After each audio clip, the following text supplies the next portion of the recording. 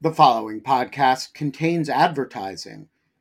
To access an ad-free version of the Lawfare podcast, become a material supporter of Lawfare at patreon.com/lawfare. That's patreon.com/lawfare. Also, check out Lawfare's other podcast offerings: Rational Security, Chatter, Lawfare No Bull, and The Aftermath. Quality sleep is essential. That's why the Sleep Number Smart Bed is designed for your ever-evolving sleep needs. Need a bed that's firmer or softer on either side? Helps you sleep at a comfortable temperature? Sleep Number Smart Beds let you individualize your comfort so you sleep better together. J.D. Power ranks Sleep Number number 1 in customer satisfaction with mattresses purchased in-store. And now, save 50% on the Sleep Number Limited Edition Smart Bed for a limited time. For J.D. Power 2023 award information, visit jdpower.com/awards. Only at a Sleep Number store or sleepnumber.com.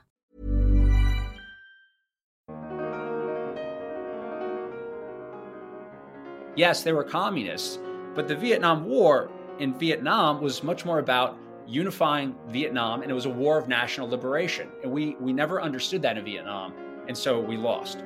The parallel that extends to Afghanistan is, we go, and it's this Al-Qaeda Taliban sort of schism, is we go into Afghanistan, and Afghanistan for us is always, it's all about terrorism. And if we're doing nation building, we're doing it to prevent Afghanistan from becoming a terrorist safe haven again. But if you look from the view of the Taliban, they're Afghan nationalists. For them, it is a war of national liberation. And we do start to understand it, but we start to understand it way too late. And by that point, sort of the potential off-ramps have passed. And, we kind of wind up with, going into this sort of 20-year war. So, yeah, there are lots of counterfactuals, but in order to live the counterfactual, you also have to have a completely sort of counterintelligence that's infusing it. And our intelligence at the time, our sense of the war, was wrong. I'm Tyler McBrien, managing editor of Lawfare, and this is the Lawfare podcast, August 24th, 2022. 1 year ago this month, the last American troops withdrew from Afghanistan, marking the end of a 20-year war. To reflect on those past 2 decades, I sat down with Elliot Ackerman, author of the new book, The Fifth Act, America's End in Afghanistan. We discussed Elliot's personal involvement in the struggle to get Afghan allies out of Kabul a year ago, as well as his time in Afghanistan, first as a Marine and then as a CIA officer. Drawing on first-hand experience, Elliot spoke with me about what it means to win or lose a war, and some of the reasons why this war was a debacle for Americans and a tragedy for Afghans. It's the Lawfare podcast, August 24th. Elliot Ackerman on America's End in Afghanistan. Elliot, I wanted to start with the structure of the book. Could you describe the way you thought about structuring the book and the way it flashes from Last Year in Rome to some chaotic on-the-ground accounts of the withdrawal to memories from the war and back again? Why did you choose to structure it this way? Well, I think this, the structure of the book kind of gets a little bit into the title. And about a year ago, when Afghanistan was falling, when the Taliban were moving into Kabul, kind of in those dramatic days, a friend of mine who has a successful Substack, she asked me if I would contribute, 500 words on what was going on. And when I asked her, well, what exactly do you want me to write? She said, well, maybe, you could just explain what's happened in Afghanistan for the last 20 years. Because people haven't been paying any much attention to this recently, and the whole thing just seems like a tragedy. And I mean, outside the difficulty of trying to summarize 20 years of war in 500 words, her use of the word tragedy struck me. And so I was trying to think about, how do you structure something as large as a 2-decade war? Well, tragedies are, from Shakespeare all the way back they're typically told in 5 acts. So that's sort of where the book gets its overarching structure. And the 5 acts of the book correspond with the presidencies of Bush, Obama, Trump, Biden. And then the 5th act, that's kind of like, the denouement of the book is the Taliban. And then that 5-act structure also correspond to what turned into my experience over the summer, which was I was involved with a number of evacuation efforts. And there are really 5 that I tell as a set piece. But those 5 took place over the last 2 weeks of last summer, which just happened to be a time when my family and I were on a long planned vacation to Italy, of all places. But I felt it was important to sort of toggle between, my present world and this very lovely vacation I had planned with my wife and my children to the war, and to not only what was happening in Afghanistan in 2021, but what had happened there in years past. And so the book winds up sort of taking this structure where we are, we're shifting around a lot in time and in somewhat fragmented ways. But for me, that is sort of how I have always experienced the war. It's something that lives in the present, but also lives in the past and is constantly informing my present. Well, that was very unfair of your friend to set you up for failure like that, to ask for only 500 words. Right? I would never do that. I'm only going to ask you to explain the last 20 years in a 30-minute podcast. It's much different. But I wanted to just go back to what you said about Italy, of all places. Can you explain what you meant by that? Maybe to get into some of the symbolism of exploring some of the ruins of another empire. And I think, you portrayed really well the juxtaposition you were feeling between this beautiful vacation you were having with your family and then what was happening on Signal. Can you talk a bit about some of that dissonance? Well, I think that's the right word, is dissonance. I hope if someone picks up the book, what they're going to feel is that dissonance and sort of how, we're toggling between time and space, Afghanistan and Italy. But I happened to be, in Rome for a chunk of it. And I'm walking through, through the ruins, through, the Colosseum or the Baths of Caracalla, with my kids. And it's sort of difficult not to see the parallels as we're walking through the ruins of one empire and I'm watching my own country, the American empire, engage in what I would characterize as sort of late empire behavior. There is something decadent in waging a sort of a 20-year war, and something really jarring in the way this war finished. So the parallels were just they're just very obvious to me. Yeah, and throughout the book, you have some really poignant observations on war in general, especially different archetypes for war. You mentioned certain generational differences, for example, between World War II as this archetype for wars ever since, and how it kind of doesn't quite fit with the Afghanistan and Iraq wars. Can you tell me a bit about what you think winning or losing a war looks like and what the gray area is in between?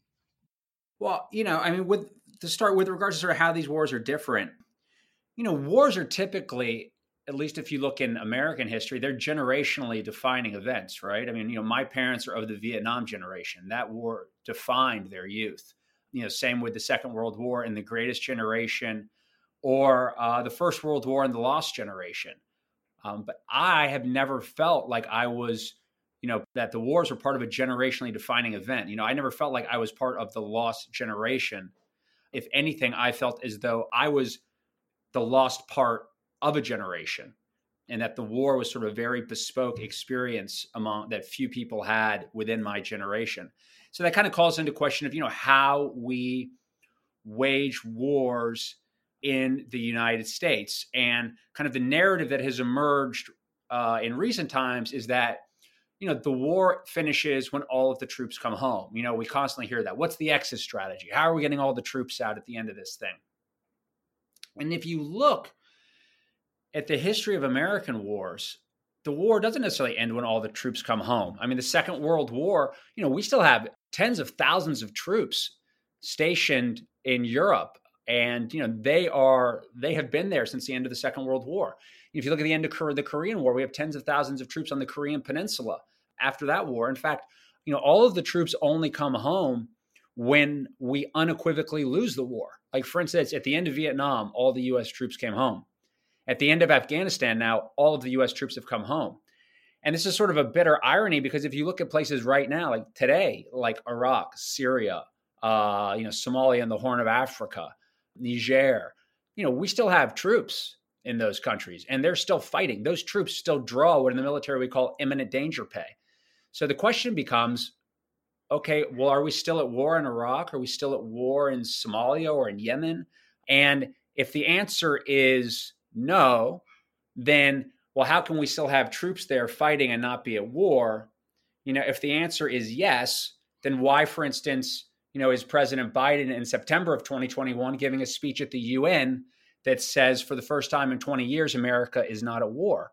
I bring this up, not in any like a partisan way. I'm not trying to like score points with the Biden administration or against them, but just like our framing of war as Americans seems to have gotten sort of muddled over the years. And we don't have a clear conception of what it means to be at war, what it means to be at peace. And if that conception isn't clear going forward, it's going to make it very, very difficult for us to, quote, win wars. So we don't even know what winning means. Exactly. And I definitely want to get into some of the broader U.S. foreign policy implications that you get into in the book. But first, I wanted to bring it down to a personal level. You speak broadly of war and wars between nations, but one thing I really enjoyed about the book was bringing it down to the personal level of the many wars and many separate pieces that soldiers experienced throughout the war. Could you talk a bit about, what you wanted to convey from either a veteran or an active service member point of view, especially what you wanted to convey to civilians? I think one of the things that might not be obvious to anyone who hasn't experienced these wars is that because they've gone on for 20 years and increasingly they've been waged by sort of a subculture within the broader American culture, that to end the war, unless you're going to show up and just keep fighting forever and have a career in the military, which by the way, many people do, each person who walks away has sort of had to declare a separate peace, basically saying, the war is over for me and I'm leaving it. I'm going to go start a new life. And oftentimes, that can be very complicated. I write about it. In my case, it put a number of friendships that I had sort of under stress, and that comes at a certain cost. And so, we kind of negotiate individually these separate pieces, these peace deals within our own souls. And, some of them wind up being more enduring than others. And, and it's not surprising to me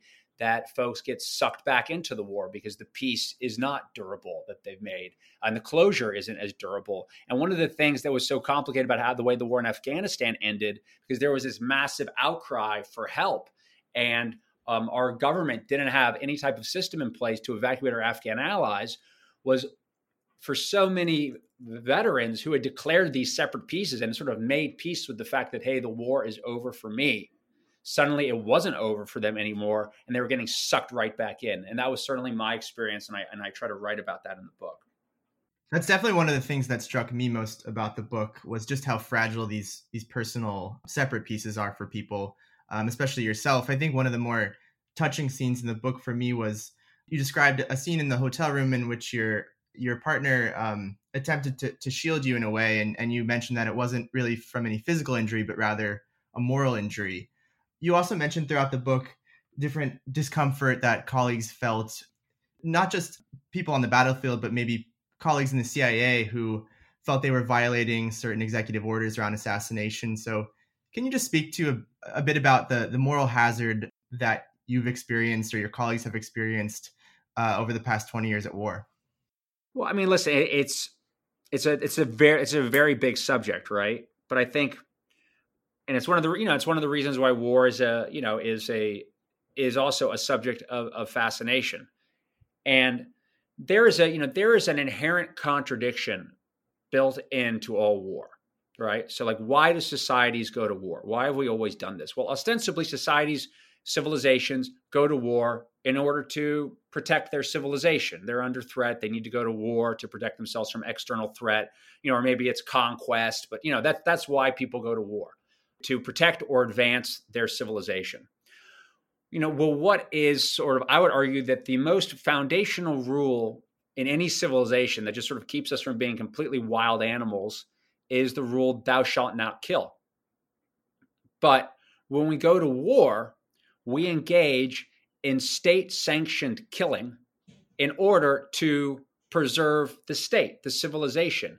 I mean, in many ways, states are like kind of much larger corporations. They're much larger entities. The one thing the state really holds, as opposed to any other organized group, is a monopoly on violence. The state is the only group that's allowed to use violence. So because there's that inherent contradiction, right, that in order to protect civilization, which is built on the idea of thou shalt not kill, we're going to engage in state-sanctioned killing. There's that inherent kind of contradiction in war. And those contradictions, I think, play out in people.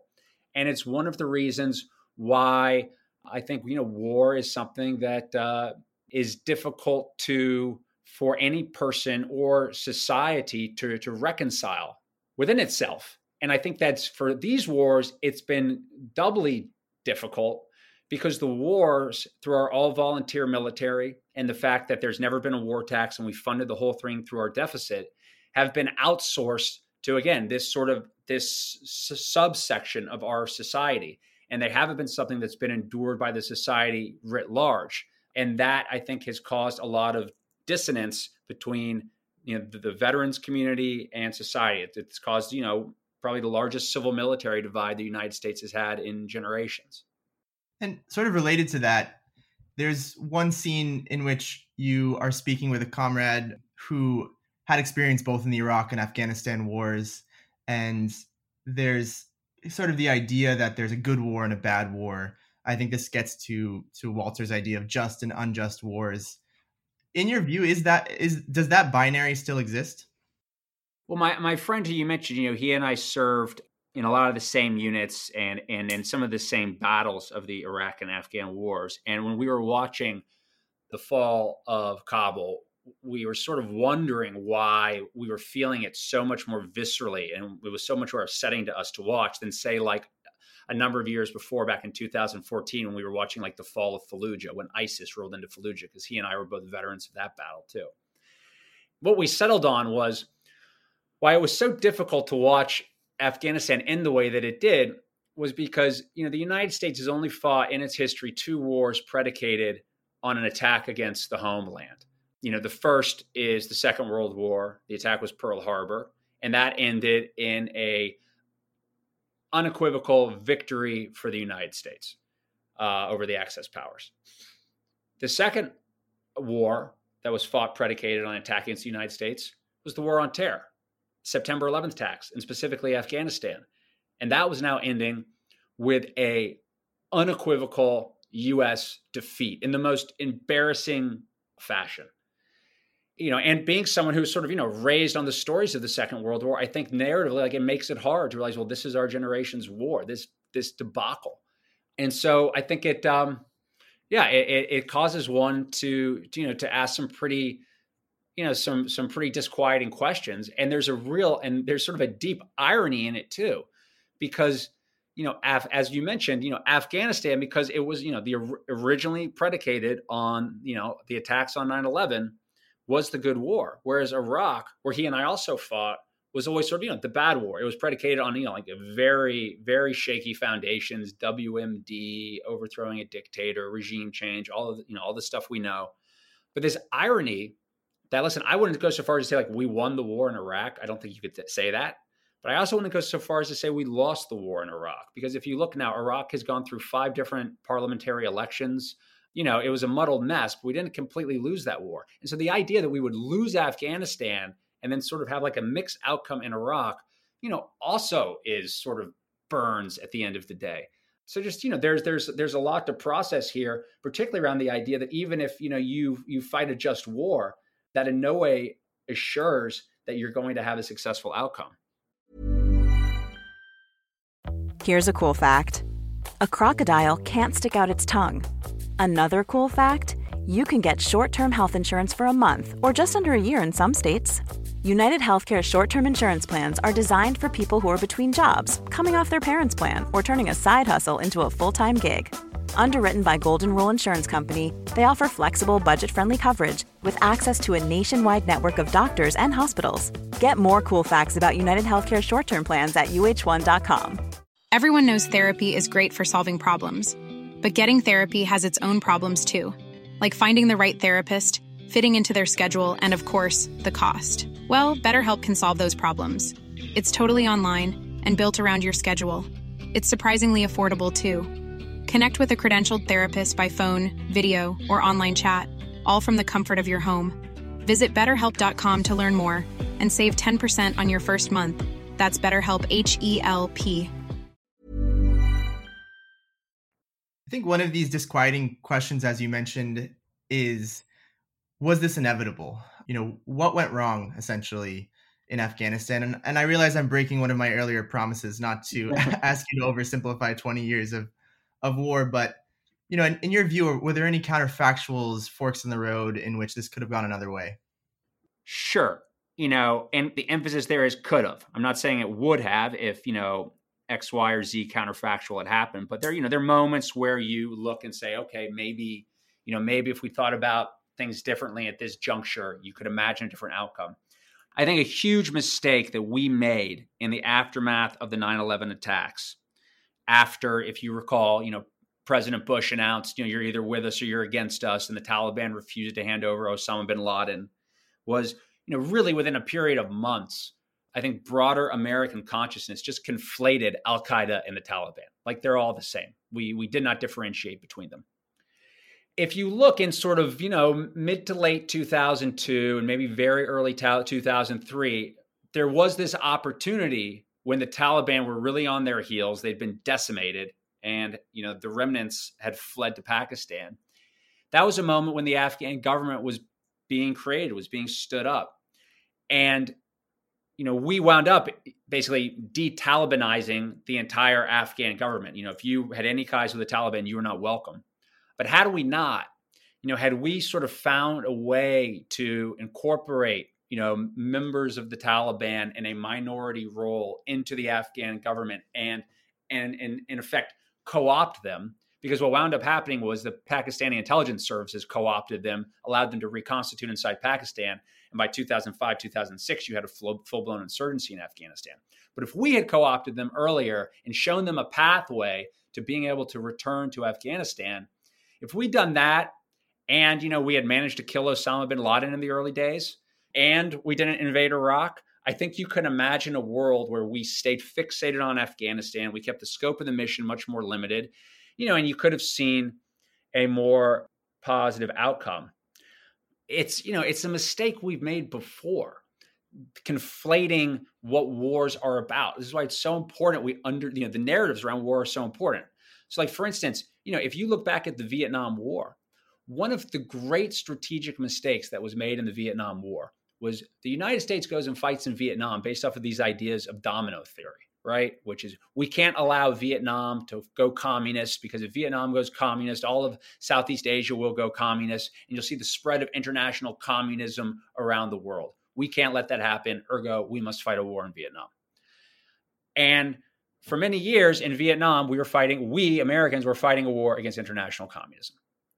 But that is not what the Vietnam War was about for the Vietnamese people. Yes, they were communists, but the Vietnam War in Vietnam was much more about unifying Vietnam, and it was a war of national liberation. And we never understood that in Vietnam, and so we lost. The parallel that extends to Afghanistan is, and it's this Al-Qaeda Taliban sort of schism, is we go into Afghanistan, and Afghanistan for us is always, it's all about terrorism. And if we're doing nation building, we're doing it to prevent Afghanistan from becoming a terrorist safe haven again. But if you look from the view of the Taliban, they're Afghan nationalists. For them, it is a war of national liberation. And we do start to understand it, but we start to understand it way too late. And by that point, sort of the potential off-ramps have passed. And, we kind of wind up with, going into this sort of 20-year war. So, yeah, there are lots of counterfactuals, but in order to live the counterfactual, you also have to have a completely sort of counterintelligence that's infusing it. And our intelligence at the time, our sense of the war, was wrong. Sure. And as you know all too well, this month marks 1 year since the fall of Kabul. For the listeners who have yet to read the book, can you take me back to a year ago in Rome, those dramatic days of receiving messages, trying to help, realizing some of the limits of what you're able to do, and your state of mind at the moment? How did you get through? Well, this war ended in a way I don't think we've ever seen a war end before, because everyone is so connected. Anyone can reach out and basically touch almost anybody else through their cell phone. So as Kabul started collapsing, my entire network lit up. Friends of mine who are veterans, their networks lit up, as well as friends of mine who are journalists, because I work as a journalist now. And I think it was really just sort of this crowdsourced effort to help. I mean, everyone knew, the people who were still in Kabul, who were under threat of the Taliban, needed help. So it was just sort of this relentless 3-week sprint to try to get out as many people as possible. And then everyone sort of playing their position within this sort of crowdsourced effort. I think the role that I was able to help play was to just sort of bridge the divide between journalists and activists who had groups of people and lists of people they were trying to get out, with folks in the airport. It turned out, just by coincidence, that a number of the Marines who were in the airport and some of the CIA folks who were in the airport, were people I just knew from my past career. And so I was able to be in touch with them. But this was a huge sort of mass effort of, people raising money for private airplanes to fly into Kabul, people organizing convoys through the streets of Kabul, people coordinating with the Taliban to navigate through those checkpoints. And then the groups I was with, I was trying to coordinate with the U.S. military through those checkpoints. And so it was sort of this, relentless 24/7 effort, to get on the personal side. For me, it just happened to coincide with, being on holiday with my wife and our 4 children. So we're sort of, surreally doing this while, managing our childcare issues. And I don't think that experience in any ways was unique for the people I knew who were also working on this. Now, fast forward 1 year to today. I'm curious how you spent the 1-year anniversary, or how you commemorated it. Of course, other than talking to people about your book. I talk with friends. I don't think we sat there, and specifically, necessarily marked the day. I think, August 15th, the day that Kabul fell, I was in St. Louis talking about this book. But I talk with my friends, and I think, buddies of mine who are veterans, journalist friends who I've covered this war and other wars with. And I think all of us just staying in touch is sort of our way of how we, mark that day and, and all the following days. And now, my apologies for asking you to look into the crystal ball, but I'm curious what you think the future is of U.S. involvement or engagement with Afghanistan. For example, you mentioned one experience you had with an old asset named Chuckles, and you came to learn that, for example, the drawdown of forces actually has led to an increasing reliance on clandestine forces and assets like Chuckles. What do you see as the future of U.S. Afghanistan? Well, I mean, a few weeks ago, we saw Ayman Zawahiri was killed in Kabul, and the head of Al-Qaeda. And that is obviously a tactical success for our intelligence community, but it certainly poses a number of strategic questions. First of all, what is he doing in Kabul? And if the head of Al-Qaeda is in Kabul, that is a pretty good indicator that the Taliban government cannot be relied upon to not harbor the type of terrorists that led to the September 11th attacks. So is the United States now vulnerable in a way it was vulnerable before, prior to 9/11? That's, I think, a very legitimate question, and one people should ask. I think, we tout our tactical successes like killing a single terrorist, but we have no ability to conduct the alchemy that turns tactical successes into strategic successes for our nation. So listen, after 20 years of war, there's no doubt, the United States, our military intelligence communities have gotten very good at killing individual terrorists. We get an A+ at it. We're very good at it. Where I would say we get a much lower grade is translating that into strategic successes for our nation.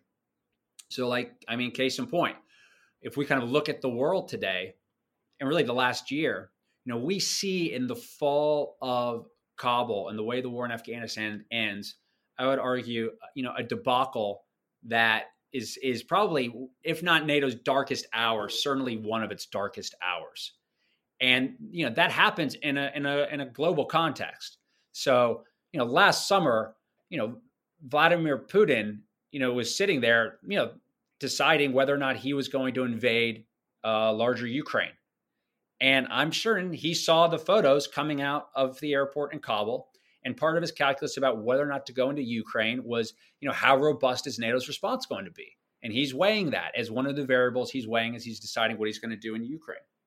And so, that ties Afghanistan, into other world events. Now, sort of an incredible irony is that within 6 months of the fall of Kabul, NATO's darkest hour, I think you see one of the brightest points in the history of NATO, which is the way the alliance stands united against Putin's aggression in Ukraine. And, we're watching the war in Ukraine tragically play out right now. But we're watching the war in Ukraine play out in a context of sort of rising authoritarianism around the world. And nowhere is that rising authoritarianism a greater threat to the liberal democracies of the world than in China. And the central issue in China is Taiwan and what will be the future of Taiwan. And we can only imagine, what that question would look like had Russia just swept through Ukraine. Fortunately, that's not the case, but it's a very tense question. And one of the reasons we're so worried about Taiwan is if the U.S. wanted to respond, we would have to respond from across the Pacific Ocean. I mean, it's very difficult for us logistically to do so.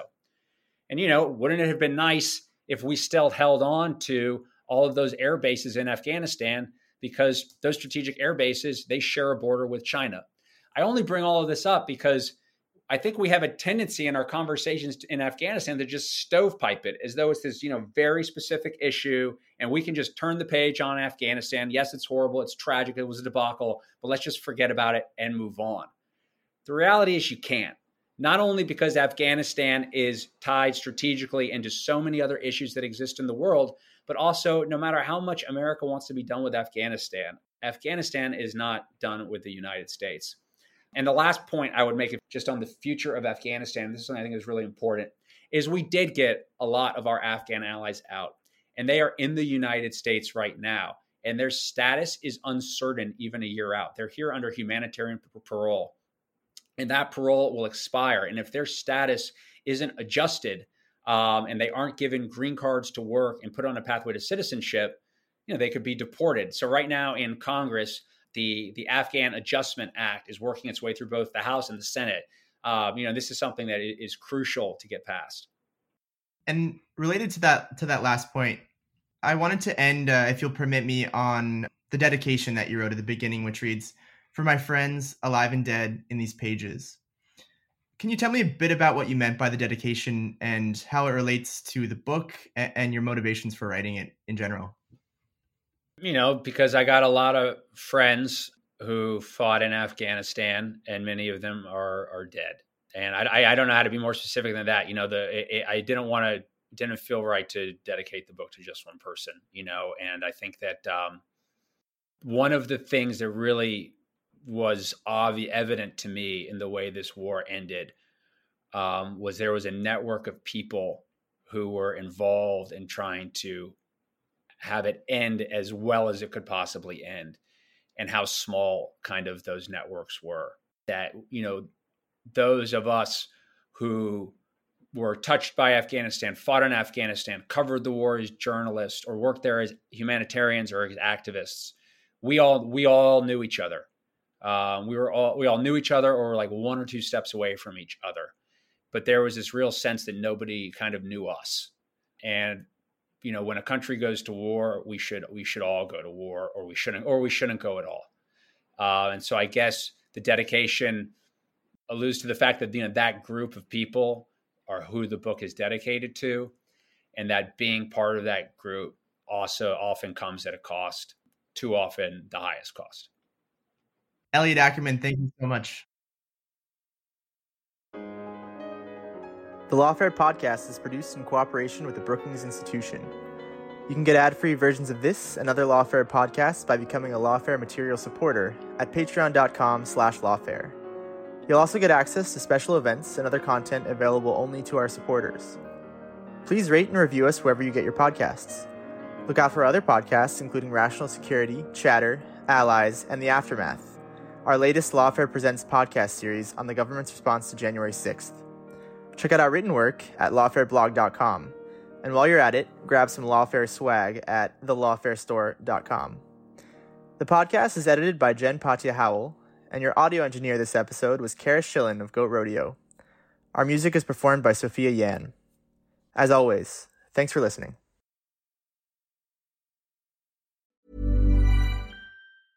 Even when we're on a budget, we still deserve nice things.